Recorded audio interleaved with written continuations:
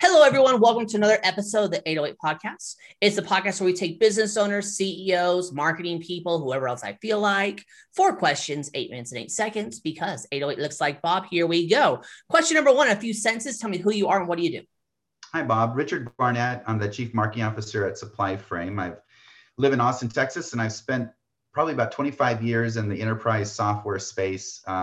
It's a really exciting time to be a CMO these days in this market. It is. Question number two, Richard, what advice do you want to share? Go.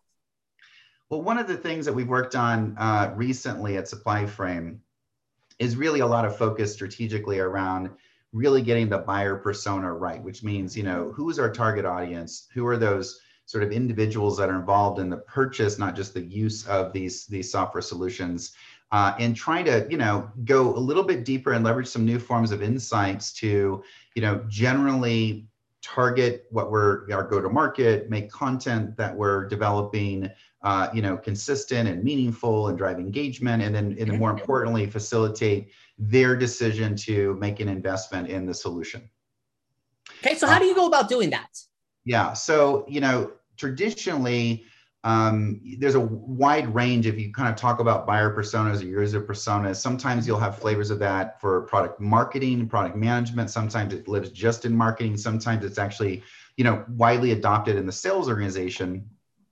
The approach that we took is to really have a comprehensive buyer persona and think about it from multiple dimensions. So the first dimension is to understand, what is the general role definition, profile, some psychodemographic, right? So what would be the typical education, areas of specialization that these executives may have?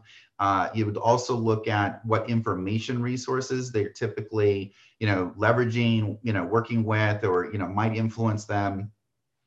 And then a newer area that's really kind of fun to look at is the little bit more of the detail of their psychological profile. So increasingly, we're able to actually look at and understand profiles maybe based on a LinkedIn profile using something like Crystal Reports that, actually builds a DSC. They have kind of a personality model, that they use. And there's kind of a, like many of these personality models, there's a range of variations of personality traits and behaviors. And then that helps you kind of map into, okay, how do you need to communicate them? What energizes them? What voice or tone do they appreciate? What turns them off, and shuts them down? If you're negotiating with them, what is a way to kind of maybe break through a difficult issue that's contentious? And that is really, I think, one of the most fun new aspects of building buyer personas and then rolling that out with your team and your sales organization. And then the other area that I think is really important for people to pay closer attention to are two things. One is, what are the business problems and challenges that they're trying to solve? And not in a generic way, like try to be as specific to, the kinds of, key strategic initiatives that they may be facing, maybe not just based on their executive role, but also maybe the industry that they're in.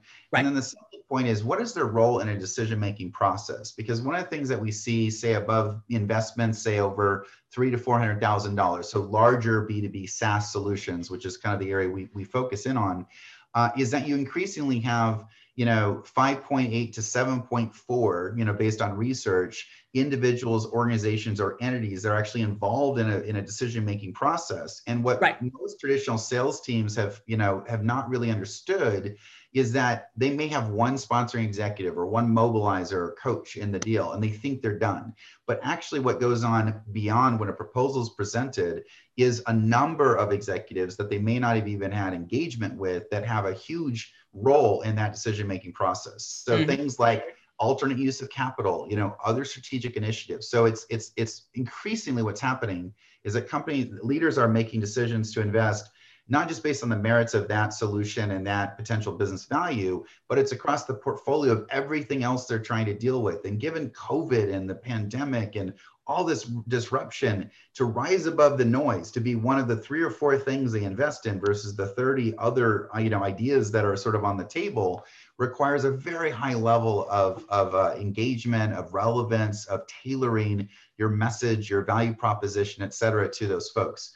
One of the funny things about the psychodemographics aspects is that, generally sales folks in general are relators, right? Right. They're relationship oriented in their orientation. Some are like sort of ops and analytically oriented as well. But our company at Supply Frame, we're often engaging with engineering leaders, supply chain and procurement leaders. And actually, Richard, I got to interrupt you because we only have 3 minutes left. If people want to know more, they're going to have to look you up. We got to keep going here because question number 3, it is time for shout outs. Richard, who are you shouting out today? Well, I think, related to this buyer persona work, the Buyer Persona Institute, I think, is a really great resource for folks that are looking for best practices to understand sort of, leading research in this area. Adele Rivella wrote Buyer Personas, which I think is a really great resource to use, just again, as a reference. And there's a great community of other folks around the Buyer Persona Institute that I think you can draw insight from. Perfect. And question number 4, final fun question. Richard, tell me about your first sale. So I've been involved in sales at different points in my life, but when I was thinking about this question, truly my first sales job was when I was a Little League baseball player, maybe 8 or 9 years old, and I played catcher on my Little League team in Houston.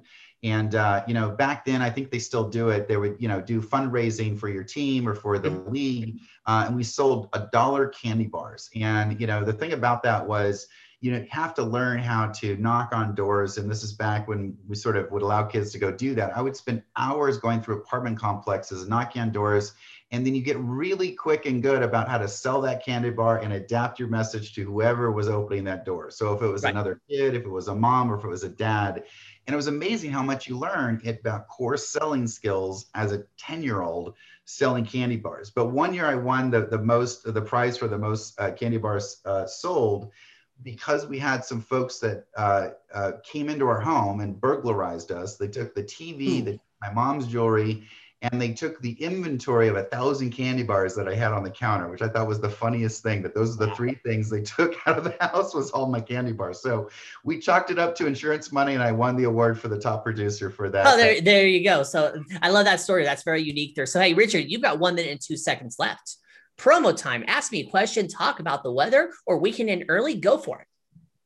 Well, I'm curious, Bob, as you've gone through this podcast, what you see the evolution of, the best ways to engage with the audience, what you're seeing are the patterns out there, because so many folks have different expectations of what they want to get out of a podcast or, and how they access that information. What are you seeing? I'm seeing this as being an amazing networking tool. Because so many times I get messages, I want to get to know you. Would you like to get another call? In other words, you want to sell me. And I'm actually telling people, be authentic. If you want to sell me, just tell me. I'm fine with that. I am not against the cold pitch. I'd be kind of hypocritical if I was.